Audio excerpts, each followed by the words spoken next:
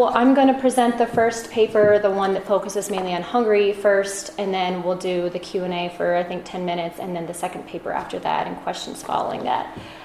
So this article is really a key point in my dissertation. That's why it was a good one to sort of send around, because I think it's a good snapshot of what it is that my research is about and what it is that I'm doing.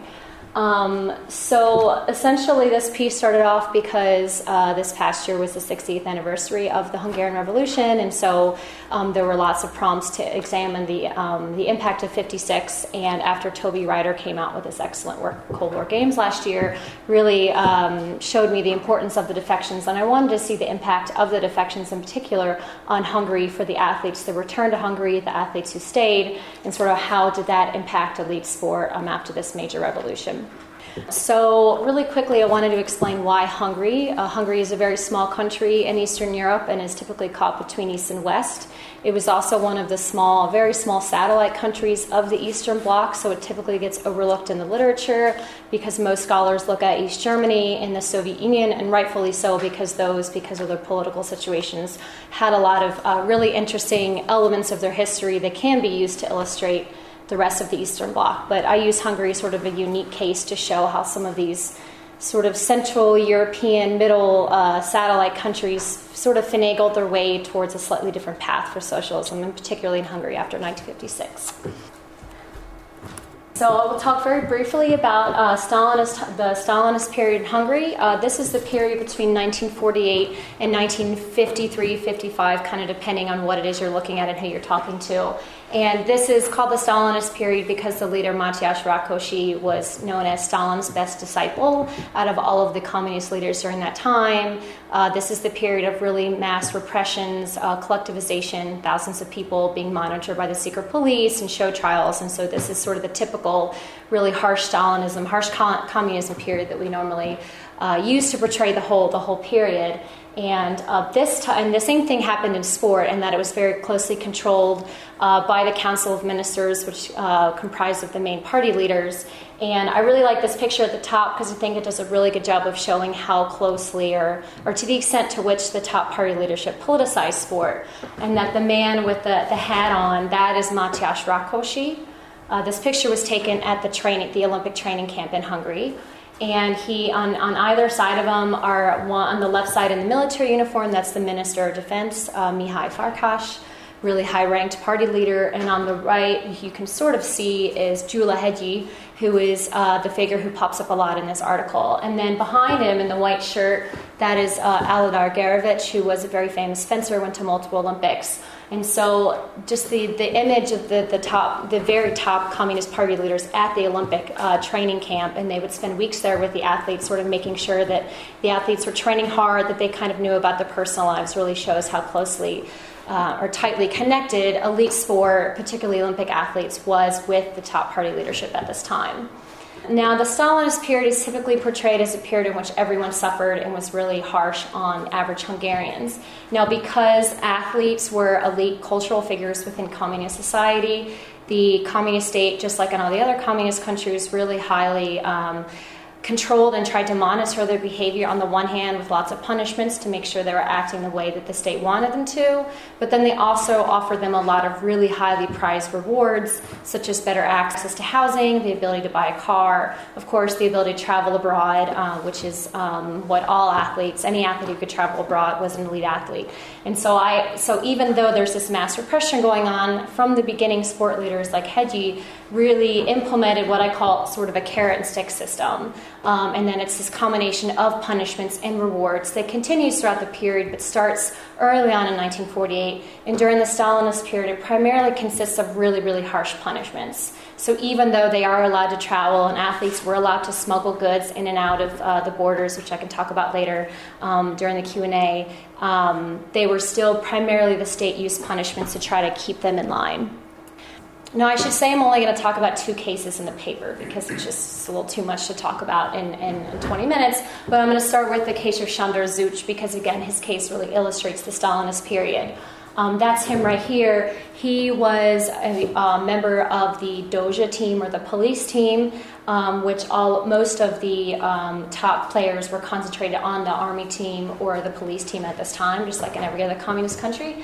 And he was also a member of the Irani Chapat, if anyone is familiar with soccer history, which was the golden team or the magical Magyars that really dominated soccer in Europe or worldwide, depending on who you're talking to, in the 1950s. So he was a really, really highly, both skilled, highly prized athlete, but also someone that really came under the close scrutiny. And what happened was in 1951, he decided he wanted to defect to the West, partly because he wanted to escape his marriage and basically elope with a lover who was a very famous singer, but also because he had heard that he could obtain a really lucrative contract in Italy or Spain for about $10,000 is what the secret police documents say.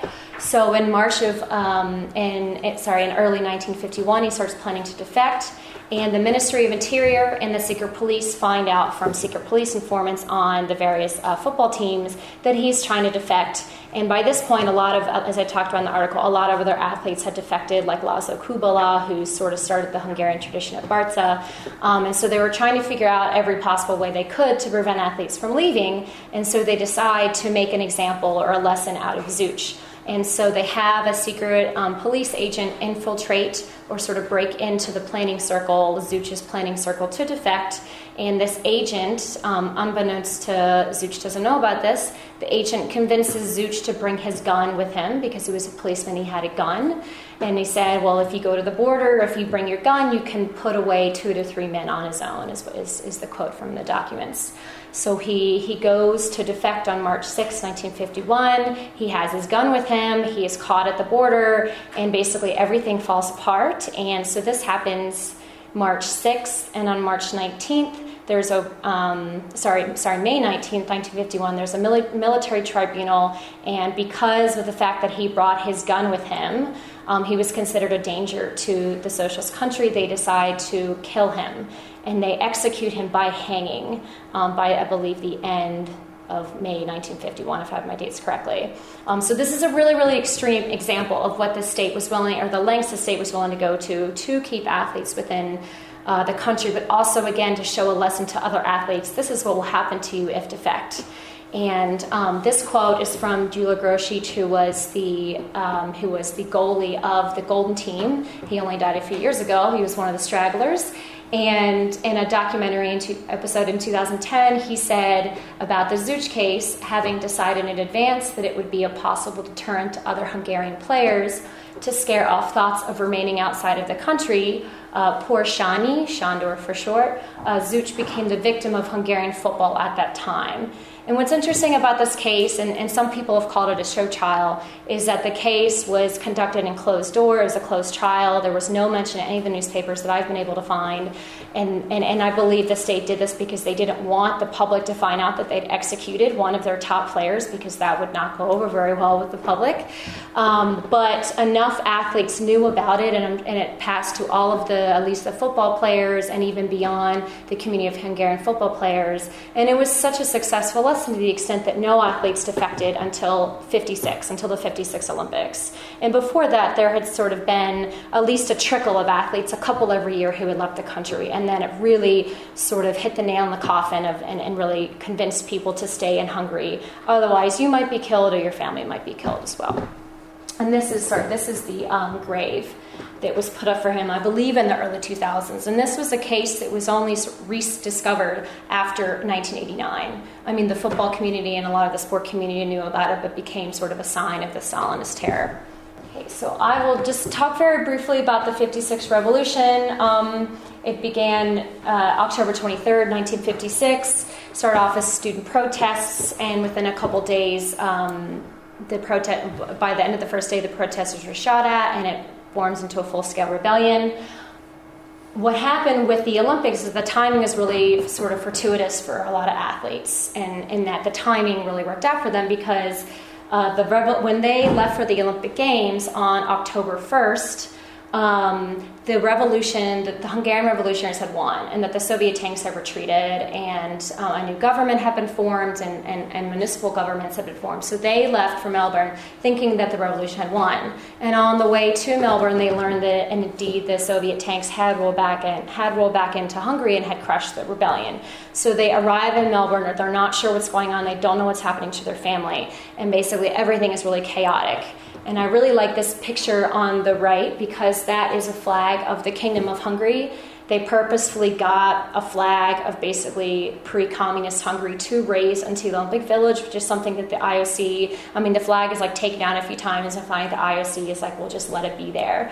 But I think it's a really symbolic image, and this man right here, this is Gyula Hegyi, who was the sport leader throughout this time, who was basically legitimizing the raising of the flag by standing there, which I think is really fascinating. And then, of course, that's I assume that's the Olympic team behind them. So they get to Melbourne, and like I said, everything is really chaotic, and most athletes don't perform well because obviously there are much bigger issues going on. And Hegyi is, in a lot of memoirs and accounts, was reportedly drunk for most of the time that he was there and was totally despondent. And he doesn't know what's going on in Hungary. He knows a lot of athletes are going to be thinking about leaving. And there are many, many reports and oral histories are done and stuff that other people have done where people have said that he didn't try to prevent them from defecting, which is really interesting because you would think that he would want to bring back everyone he could possible, because obviously if a lot of people leave, it looks really badly on his own reputation, his own status for the post-56 state. But when athletes came to tell him, a lot of them said that he offered them a parting shot of palinka, of alcohol, and gave them a sausage and basically shed a bunch of tears and said, good luck, I hope to see you again, which I think also he sort of left the door open to continue to have good relationships even with the athletes that left. And saying that, because we're not parting on bad terms, if you want to go home, I'll do my best to welcome you. So while this is all going on, there's a bunch of American individuals in the U.S. that decided this would be a really great sort of propaganda and political moment to bring as many athletes as want to go to the U.S. And that's what Toby Ryder's book is about. So I won't go into too much details, except to say that, again, that a third of the Hungarian Olympic team defects, which is the largest group of any one national team at any time that I know of. I don't know how many Czechs left in '68, but it is a really, really solid chunk of the country's best sporting athletes, basically. And I should have said this at the beginning, but Hungary was one of the world sport powers in the 1950s, and that they received the third most medals at the 1952 Olympic Games. They received the fourth most at the 1956 Olympic Games. So this is, basically number 3 and 4 behind the Soviet Union and the US. And this sort of, again, really select group of athletes is leaving is really, really impactful. Okay, so I'm going to hop to the case of Dezső Gyarmati. He's sort of my favorite character in all of this, and I say character for a very specific reason. So he was a water polo player, was the captain of the water polo team for most of the 50s, even into the 60s. He's considered one of Hungary's best water polo players of all time. And when the revolution breaks out, and while they're on their way to Melbourne, he is elected as sort of this unofficial leader of this revolutionary committee that they set up. It's sort of a committee in name only. And he decides on the way there, and he announces that he's not going to shake hands with the Soviet water polo players. And so some of you may be familiar with the blood in the water match that really ends in a really bloody way with the Hungarians soundly defeating the Soviets, thank goodness. But the Soviets take notice of the fact that Gyarmati will not shake hands with them. And there are a couple reports, basically from the Australian security forces, saying that they overheard the Russians saying that they were going to get Gyarmati when he got back home. And so he actually, even though he was sort of a supporter of the revolution in different ways, and even though he very visibly wouldn't shake hands with the Soviets, he returns to Hungary like a lot of the athletes did because of family reasons. And what happens is that in January of 1957, so weeks after they return, he is beaten up pretty badly by a bunch of Soviet soldiers in Budapest, and he decides, this is it. were leaving for good. And he was married to Eva Székely, who was called Madame Butterfly. She was a very famous Hungarian swimmer, I think gold medal Olympic swimmer. And so the two of them decide to defect in early February 1957 with their daughter, who later becomes an Olympic swimmer. And first they go to Western Europe, hoping to find a contract, some coaching contracts. Nothing happens there. So I believe it's by mid-March 1957, they end up in the U.S. because Eva has some relatives in New Jersey that they're staying with. And this quote is really, I think, superb. This is an interview that he gave to Sports Illustrated only a couple weeks after after they arrived. And as you guys may know from my other piece, Sports Illustrated really played a big role in bringing the athletes over after the revolution and in publicizing the fact that they were there, that they were defectors. It was a good PR moment for the American state. And this quote says, I'll just read part of it. "At home, the cowards rule in the shadow of Russian tanks. Many of our friends have been deported to Russia. Others are kept in prisons and camps without the pretext of a charge or the formality of a trial. The free world is the first line of defense," and he continues, "we must cherish this freedom not for any ulterior or personal sake, but for those who look to us for encouragement or support." So this is a really sort of damning statement to make to Sports Illustrated. For them to publish it within the U.S. and for it to be spread worldwide is really, I mean, at this point you think, there's no way he's going home. He's definitely staying in the U.S. And this is again in April of 57. And what happens is that someone finds him a job at a bank as a bank clerk in New York City, and he admits in his autobiography that he only lasts a day, that he really hated the work, that it wasn't what he wanted to do. He wanted to either play water polo or coach water polo. By August of 57, he's so upset that he can't get a coaching or playing position that they decide to return to Hungary, which is really interesting. They were basically so dissatisfied with the fact that the capitalist sports system in the U.S., well, not capitalist, but happened to be capitalist, wouldn't provide them what they wanted. I mean, these were really, really highly privileged athletes that didn't have to work. They had state jobs, or basically titled jobs that were in name only, and they could practice and play all day and compete wherever they wanted. So the idea that they would have to work a full-time job was totally anathema to what they were used to. And in some ways, you know, it kind of makes sense. It's such a drastic shift from what they had before. So in August of 57, they decide to try to return to Hungary, and there's sort of a series of negotiations of a sort with the Hungarian sport office. And initially, the Hungarian sport leaders say, no, you can't come home. And then they say, your wife can come home, but you can't. And then finally, they decide to allow them to come home, both officially with amnesty, full amnesty, although Jarmati endures several bouts of really intense interrogation that he talks about in his autobiography. So he essentially turns from basically one of the most outspoken defectors to a cooperator, so is the term that I've come up with.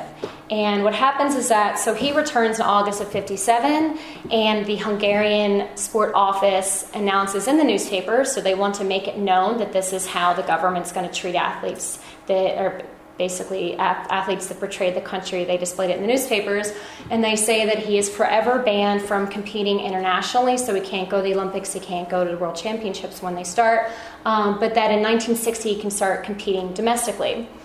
So throughout the rest of 58 and 59, he admits to working with his contacts and trying to talk to the coaches that he knows, the other players that he knows, to try to alleviate or suspend or basically erase this this ban from international sport.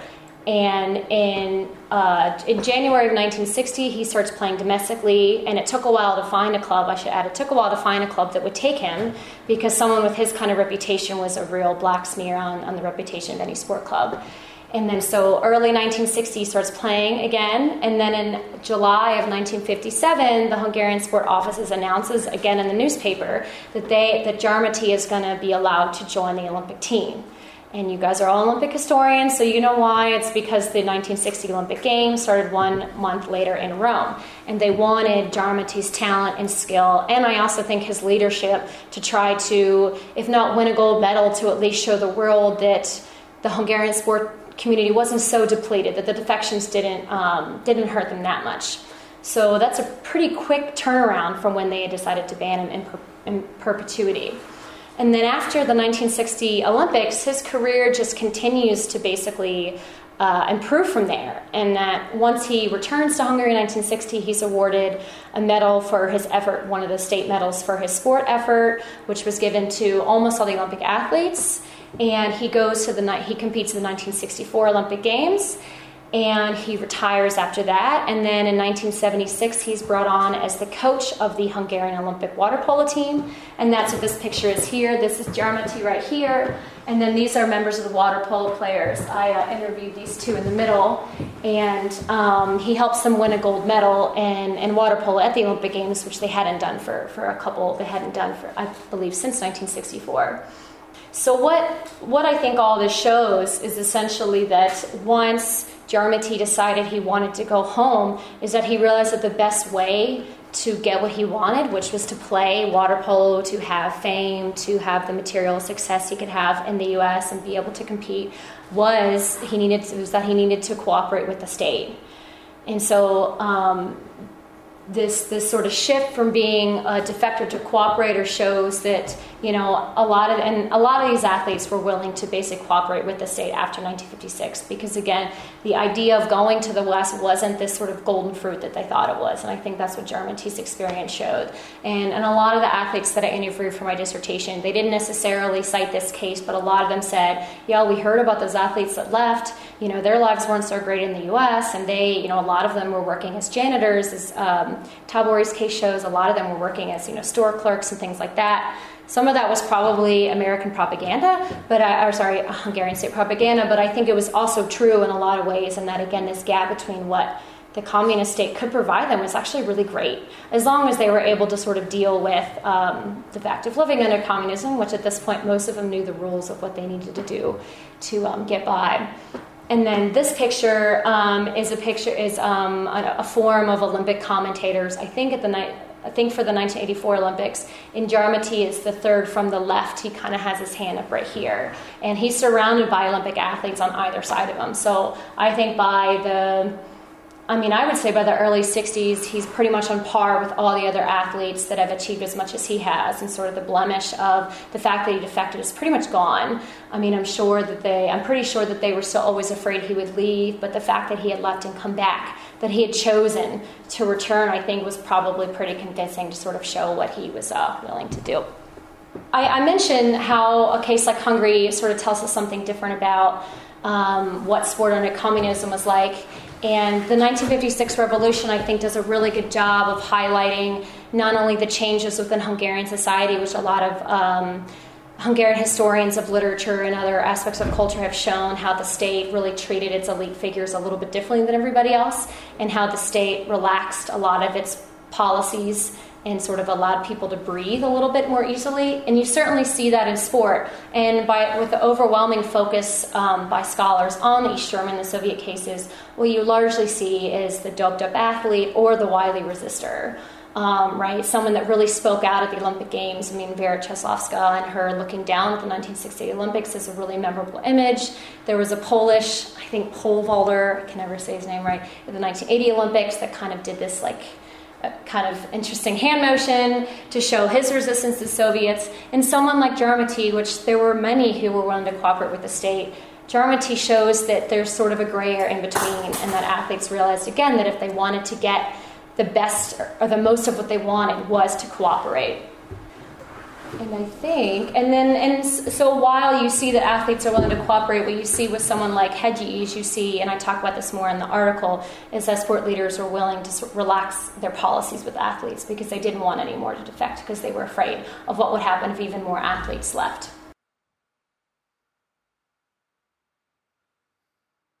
So this second piece is a little bit further from my dissertation, is something that I've picked up recently, in that I was initially only interested in the athletes who stayed in Hungary.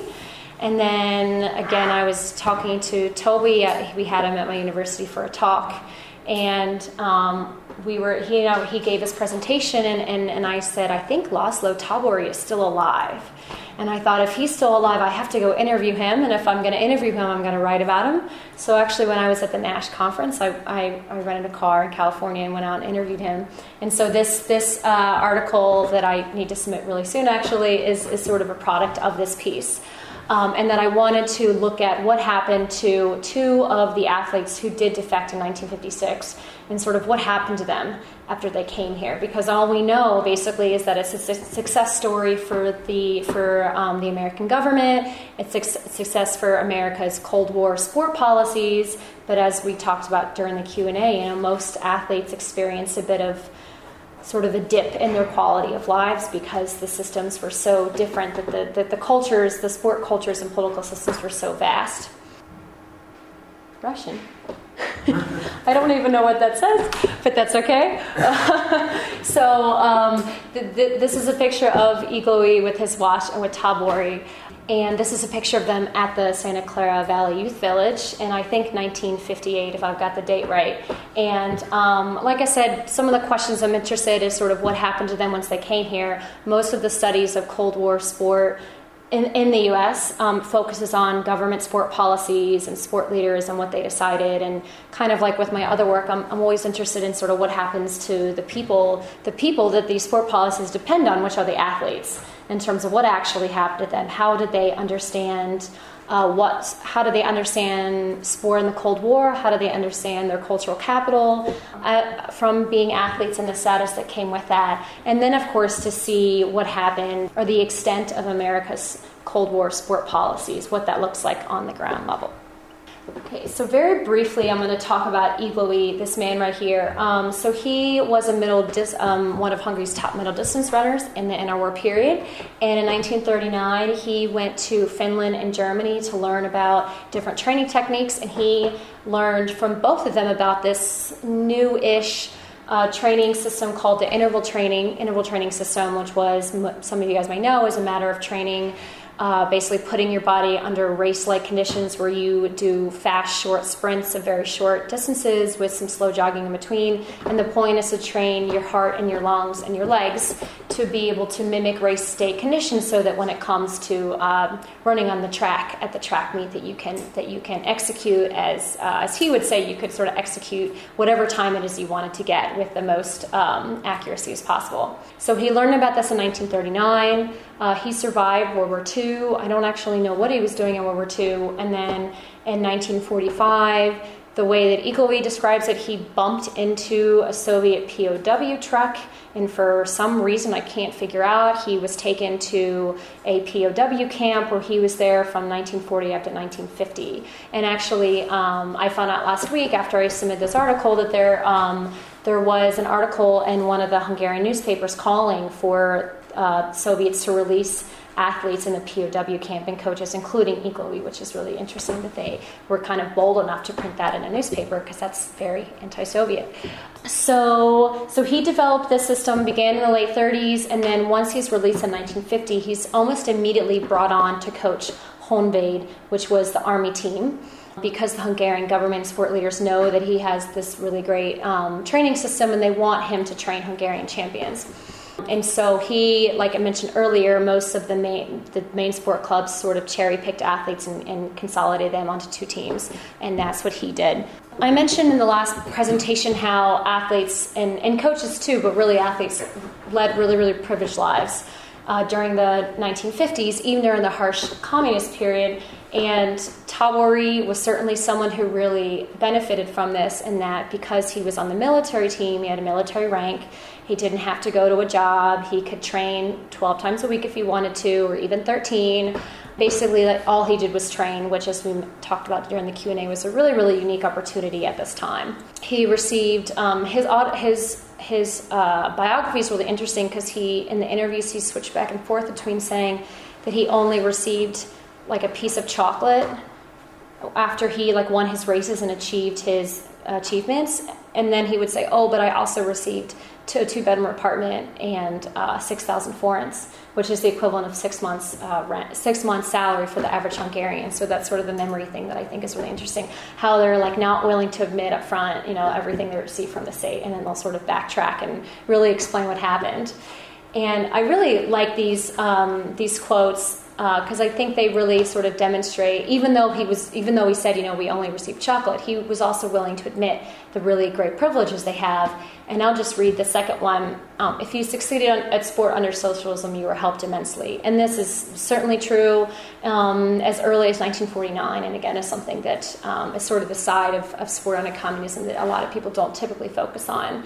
Now, what I also mentioned earlier is that these really great privileged lives did not leave them prepared to come to the U.S. And this is essentially what I'm going to be talking about. The main thing that I'm just going to say about this, and I didn't mention this in the last presentation, but this was a spread in Sports Illustrated and again, Sports Illustrated was one of the members or one of the groups that helped bring the athletes over after the 1956 revolution.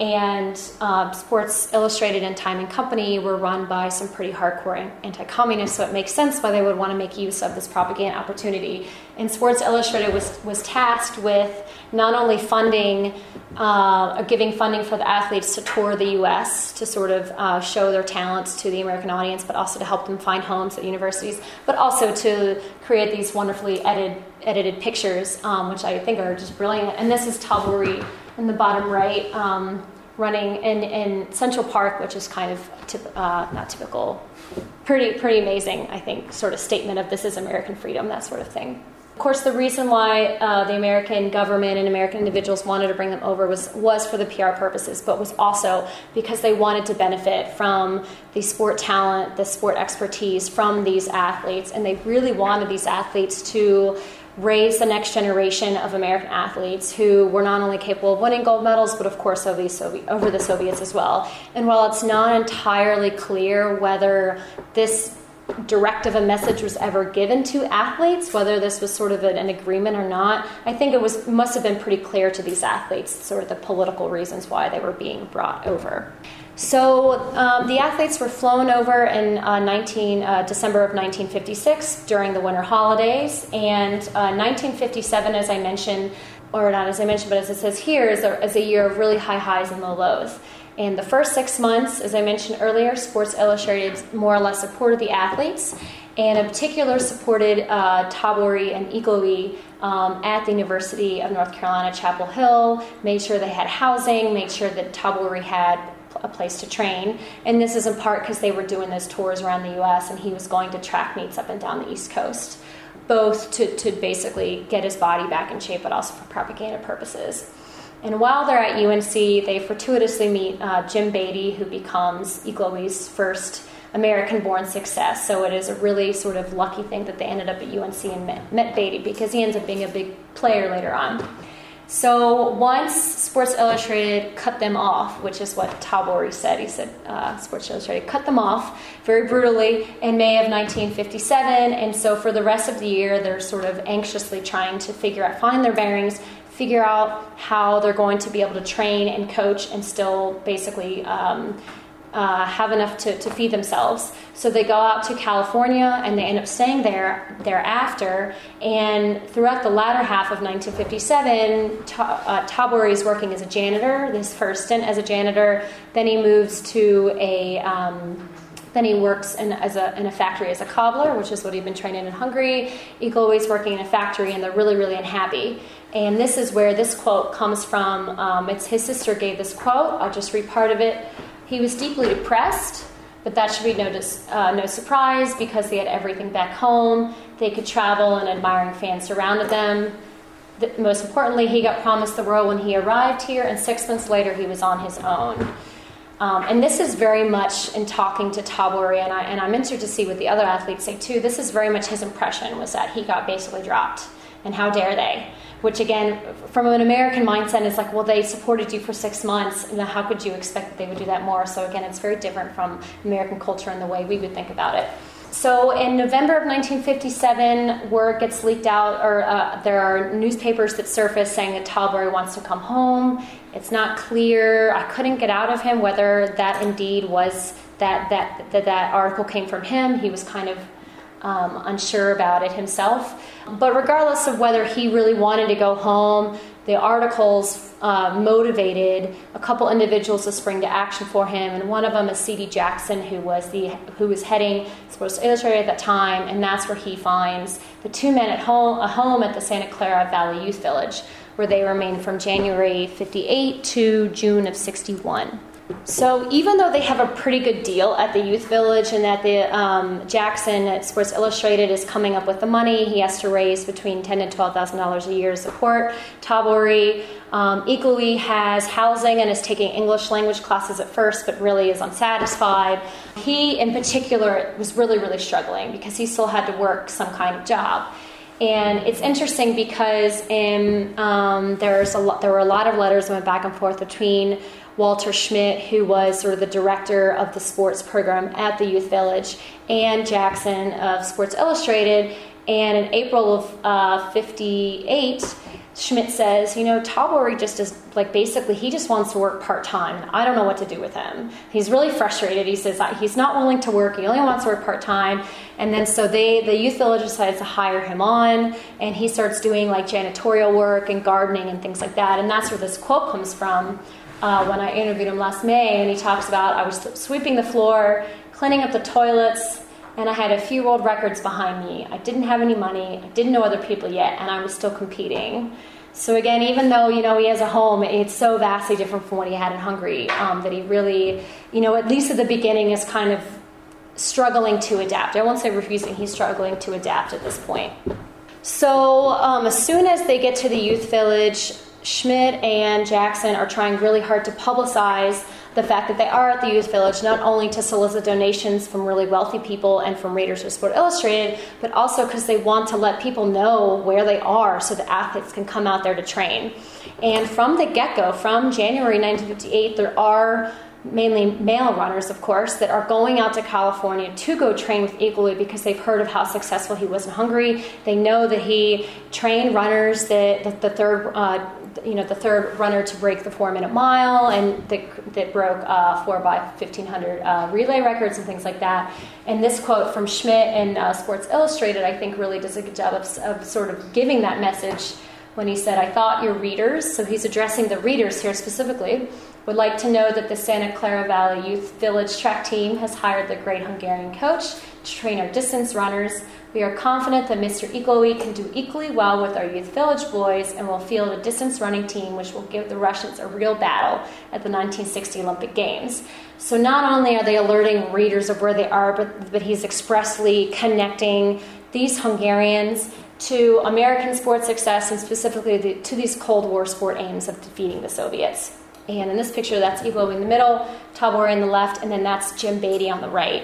And by 1959, Jim Beatty, who they'd met at UNC, heads out there, and the story goes that he walked up to Equally. Equally didn't recognize him, and then he finally introduced himself, and he said basically "Oh, you're fat," because I guess he had gained weight because he hadn't been training for a while.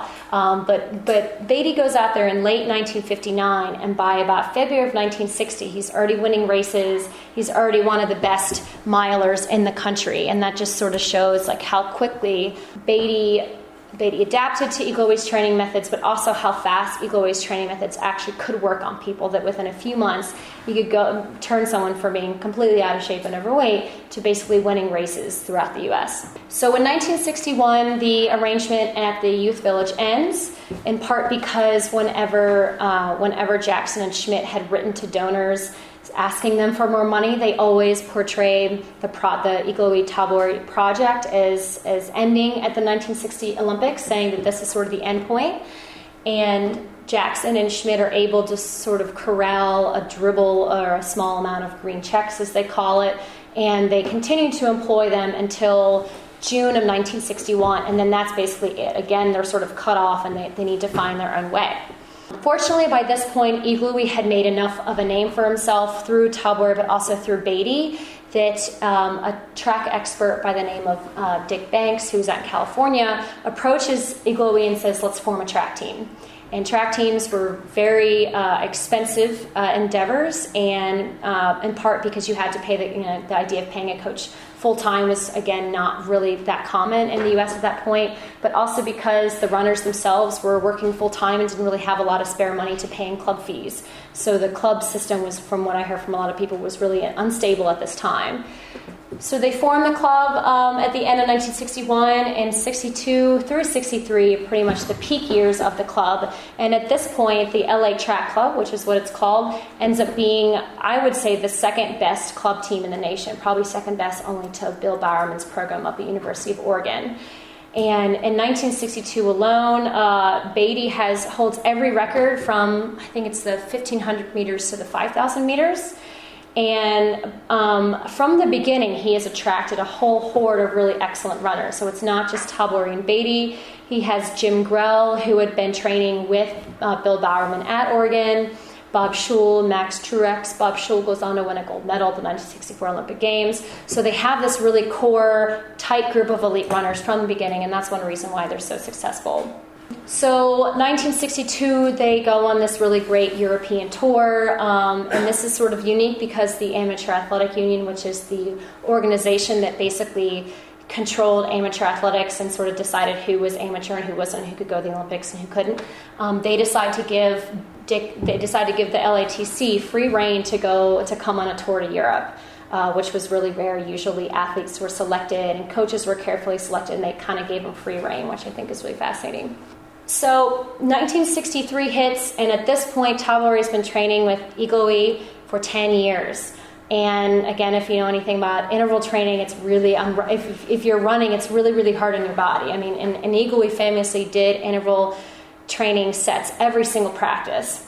So you can imagine what that would do to your body at this point. So that was sort of the one issue that influenced him to retire. The other thing was that he had a bit of a tiff, a bit of an argument with Iglooly, because Iglooly wanted Talbory to be a true amateur and not receive any money. And Talbory, I think I have a quote in there where he says, like, we were drawing like 20,000, 30,000 people to our meets, and I wasn't getting paid anything. And a meet director would offer to give Iglooly money to give to Talbory, and Iglooly would say, no, he's amateur. So I think he sort of hinted that this is the thing that sort of ended it for, not only for his career, but he said, okay, I'm going to part ways with Iglooly. And they stay in touch, but this is kind of the end of the road for Talbory. And then Beatty retires soon after because he kind of cuts his foot, and that does him in. So by the end of 1963, the LA Track Club sort of starts to fall apart. And again, a lot of this is because of financial reasons, because the athletes themselves can't work full time and compete at the level they need to compete at. I'm sorry, they can't train at the level they need to train at to be competitive internationally. You know, they're competing against athletes in Eastern Europe that are training 12, 13 times a day, as opposed to these athletes that are working, full-time jobs and trying to squeeze in training in the mornings and the evenings. The thing that really hits the nail in the coffin for this sort of the heydays of the LATC is that they lose their financial backer, runs off with the money. And the backer was the person that paid for them to go to meets, that paid for them to helped support them to go to Europe and pay for their plane tickets. So this is a huge, huge loss. But Iglooly still has some runners with them, one of whom is Joe Douglas, who's a character that comes up later. So we'll just keep that in mind. So after they leave, 1966 finds Iglooly basically without a job and with runners who want to run with him. But this is actually fortuitous in a way, because he had been in contact with the coach, with the high school coach, who's this man right here, Charles Valenti. And when Valenti found out that Iglooly was basically penniless, Valenti said, "Oh, I would love to have you work as a track coach at my high school. We'll get you some PE classes so that you can at least continue to work here." So instead of training primarily elite Olympic level champion athletes, he's training high school athletes, which is a much sort of lower level, if you can imagine. But he's also introducing, pretty much for the first time, he's introducing his methods to high school coaches as well. which I think is really important in terms of like really spreading that influence to not only be at like an elite level, but to more broader base, because a lot of people do run track and cross country. Those are very popular high school sports in the U.S.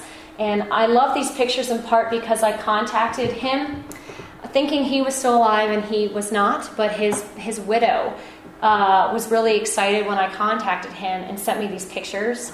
This is like an original picture I have at home, and was just so excited, like, oh, those were such fun memories, and they really loved Eagle-E, and that's them on like motorcycles in front of the team. So I just, it's, if we're talking about an impact, it's not only about a sporting impact, it's also about sort of the relationships that you develop. Okay, I think I'll probably end with Tabori. So, as I mentioned, Tabori retired in 1963, but by 1968, people sort of knew who he was within the California region, and he's approached to start coaching in 1968. And so he starts coaching first at the San Fernando Valley Community College, which is at that time was a small 2-year college, and he's using interval training with his athletes almost every day, not quite like Eagle-E. And he very slowly starts gathering more and more and more runners, to the point where by 1972-73, he gathers his small army of runners, as he says, and forms an official track club. And the financial issues are still there, but I think that by this point, Eagle was pretty well aware of the fact that he was not going to be able to make enough money by coaching. So he had a real job at this point. So what I really like about, what's really important about Tabori when he starts coaching is that by this point, female runners are really starting to enter the scene. And by the late 60s, early 70s, well, I guess mid to late 60s is when the long distance running boom and the jogging boom begin, or basically finally come to the U.S. And so you have people that are not only training for like track, really short distances, but people that are in a marathon running that are being introduced to interval training. And this top picture, this is Jacqueline Hansen. She won multiple Boston marathons. She was the first woman to run a marathon under 2 hours and 40 minutes. Really, really lovely woman. When I interviewed her, she had nothing but really great things to say about Tabori. And she said, he was very encouraging of female runners, but she would put us right next to the male runners, and we did the exact same thing as everybody else. So like, and Tabori credits this sort of like genderless approach to, well, this is what we did in Hungary in the 50s. Our men and women ran side by side. And this is before, right around when Title IX in the U.S. is passed, where the American government decides to like force universities and colleges to provide some opportunities for women. Not a lot at the time, but some. So not only is he training women and high school and community college runners, but in the 80s he opens up his coaching abilities to adult runners. And I found all these articles of these like marathon runners in their 50s that were running with Tabori. So again, in terms of like the spread of the influence within the U.S., you really see it broadening out with not only with Igloo, but really with his successors. And then Tabori coached part-time at the University of Southern California until about 2 years ago when he got sick. So pretty much till his mid-80s. And this is him with Dwayne Solomon, who went to the 2012 Olympics, I think in 800 meters. So again, he's still very, very much alive, but still using Eagle-E's methods at a very, very, very high level. So what these, I think, stories, basically the histories of Eagle-E and Tabori show is, on the one hand, they show the real limitations of American sort of Cold War sport policies and what the government was willing to pay for them and like basically sneak them out of Australia. Not even tell the IOC anything that was going on, because they knew the IOC would have gone berserk. They're willing to bring them to the U.S. and sort of parade them around the U.S., but in terms of helping them actually find places. If an athlete couldn't find a place at university, they were kind of out of luck. And so I think these two stories show how they show two individuals who understood their value as cultural exports, their value in terms of their cultural capital and what they could bring to American sport. And sort of once they very slowly figured out how to grapple with the system, they really did their best to use their strengths to the greatest extent and create Olympic champions. And I think, again, most of the studies on Cold War sport don't really look at the actual people they impacted, aside from the studies on race, because that's in the U.S. has been really developed quite a lot. But when it comes to some of these defectors, there's very little known about them. And I think that's it.